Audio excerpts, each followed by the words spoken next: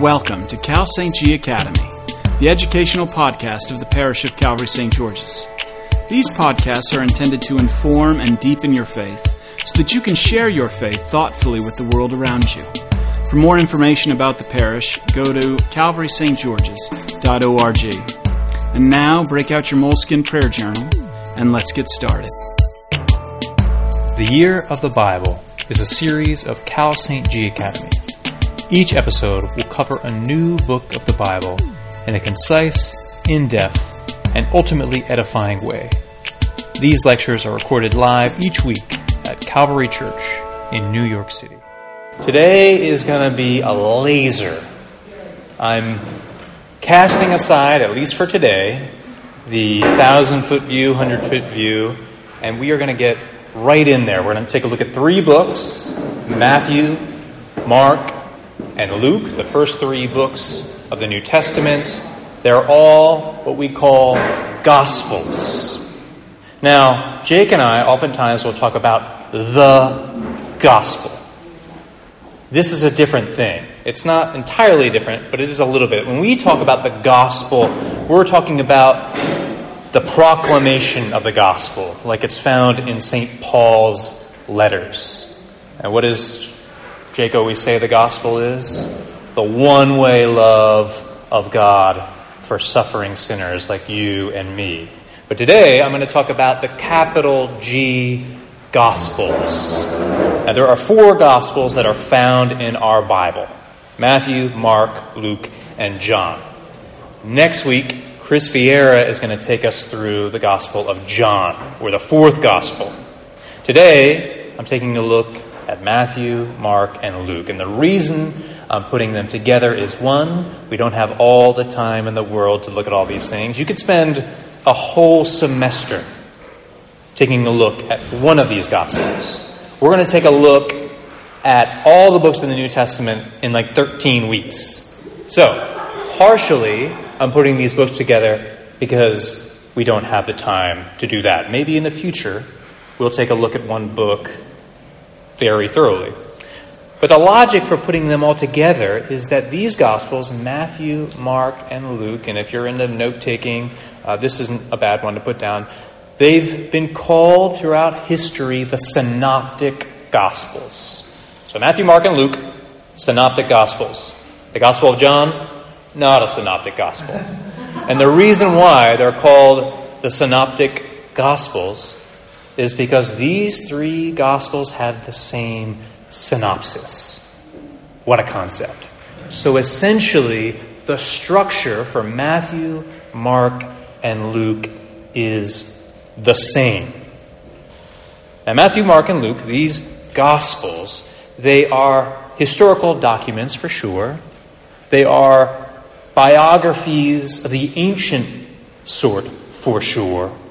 But more than a biography, more than a historical document, Matthew, Mark, and Luke have a literary agenda.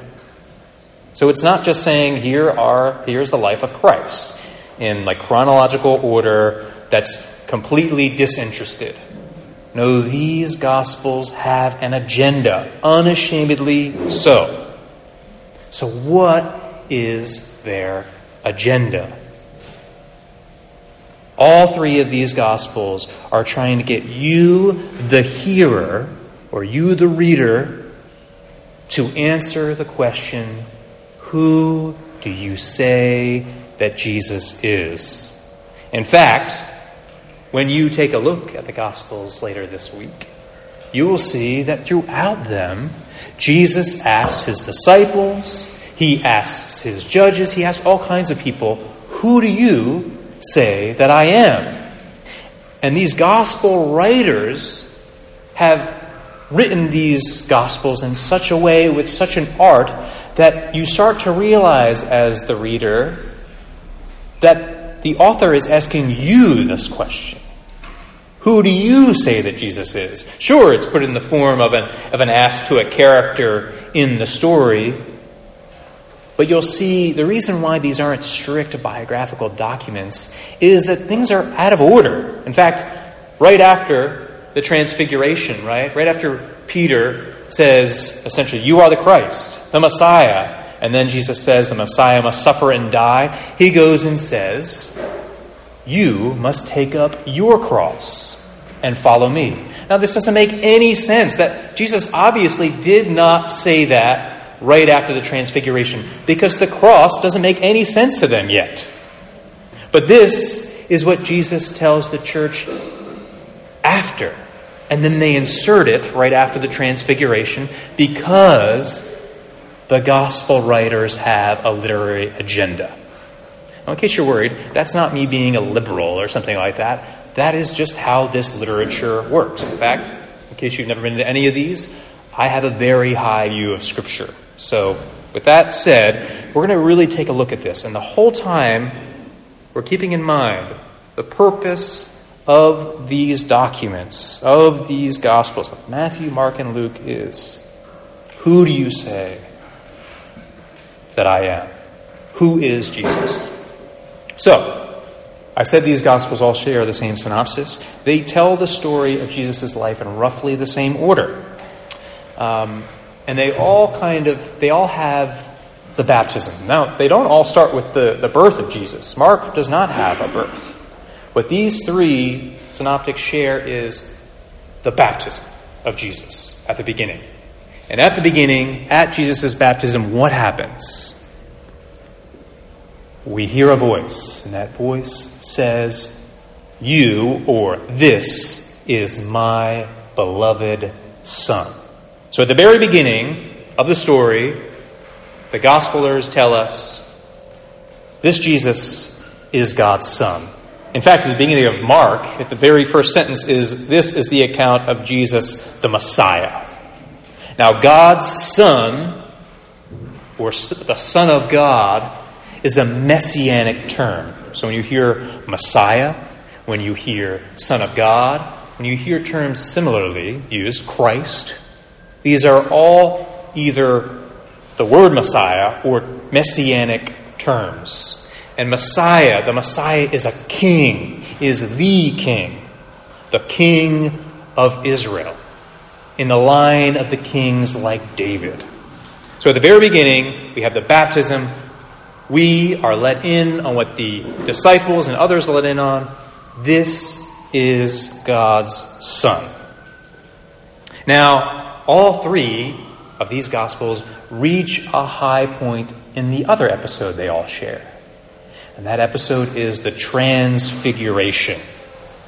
But right around the Transfiguration, in some Gospels right before and others right after, Jesus asks his disciples that question. Who do you say that I am? He's asked others, and they've had their answers. He's like Elijah. He's like this prophet. Then he finally asks his own disciples, who do you say that I am? And then Peter, the mouthpiece of the rest of them, the one who's always quick to speak, says it, and he answers correctly. For you and I have been let in on it at the very beginning, with Mark's little kind of intro to us. Peter finally says, you are the Messiah, the Christ.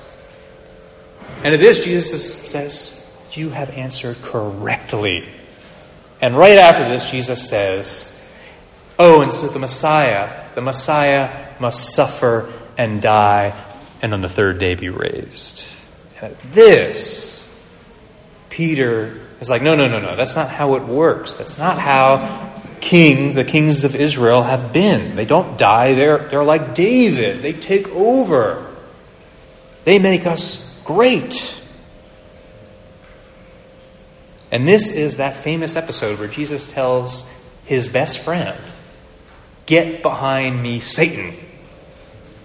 And why does he say that? Because what Peter is saying is a whole lot like the temptations in the wilderness, right? If you are the Son of God, it's essentially the Satan is inviting Jesus to be a Messiah like Peter wants. So here, Peter is reiterating that temptation. So, Peter gets it right, but half right. And in getting it half right, he gets it completely wrong. So, we can't just say, as an answer to the question, who is Jesus? Well, he's the Messiah. The correct answer is, well, what kind of Messiah? Everyone around this time is waiting for a Messiah. There's messianic fervor is in the air. But Jesus is saying, I am a different kind of Messiah. And we'll talk about that in a second. So, then we have the Transfiguration, right? These Gospels all have that. Do you remember the Transfiguration? In the Transfiguration, Jesus goes with Peter, John, and James up the mountain, and he gets transfigured before their eyes. And who shows up? Elijah and Moses. We just went through the whole Old Testament. Those are the all-stars of the Hebrew Bible. And they represent Moses, the law, and the prophets.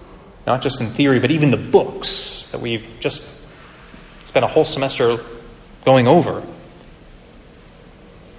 And Peter, once again, right? Oh, we'll make booths for all of you. And we hear the voice from heaven. We hear the voice from heaven, and what does the voice say? It says the same thing that the voice said at the baptism. Again, an episode they all share. This is my son. And in some of them he adds, listen to him. Essentially putting forward even further these two, the law and the prophets. And on some level, all of the Old Testament points to him. To this one, the Messiah. But what kind of Messiah? Who is this Jesus? Now, we also have in all three of these Gospels, we see when Jesus goes into Jerusalem to suffer and die, we see him, the triumphal entry, right, that we do on Palm Sunday, right? We have the palms, and we say, blessed is the King who comes in the name of the Lord. Again, Messiah means king. We're saying, blessed is the Messiah who comes in the name of the Lord. This is what the people are saying, and they are proclaiming his identity. Right? This is who Jesus is, the Messiah. And in so doing, this generates all this buzz, and it's around the time of a holiday when Jews from all over the diaspora, remember the exile had taken place, and the kingdom had been destroyed, and Jews are everywhere where a lot of them come together in Jerusalem for this holiday, and this gets Roman governors upset and scared, because what if there's an uprising? Here they're saying this is their true king, but Herod doesn't want anything to do with that. Pilate wants nothing to do with that. Pilate says, I'm the governor. Herod, I'm the king.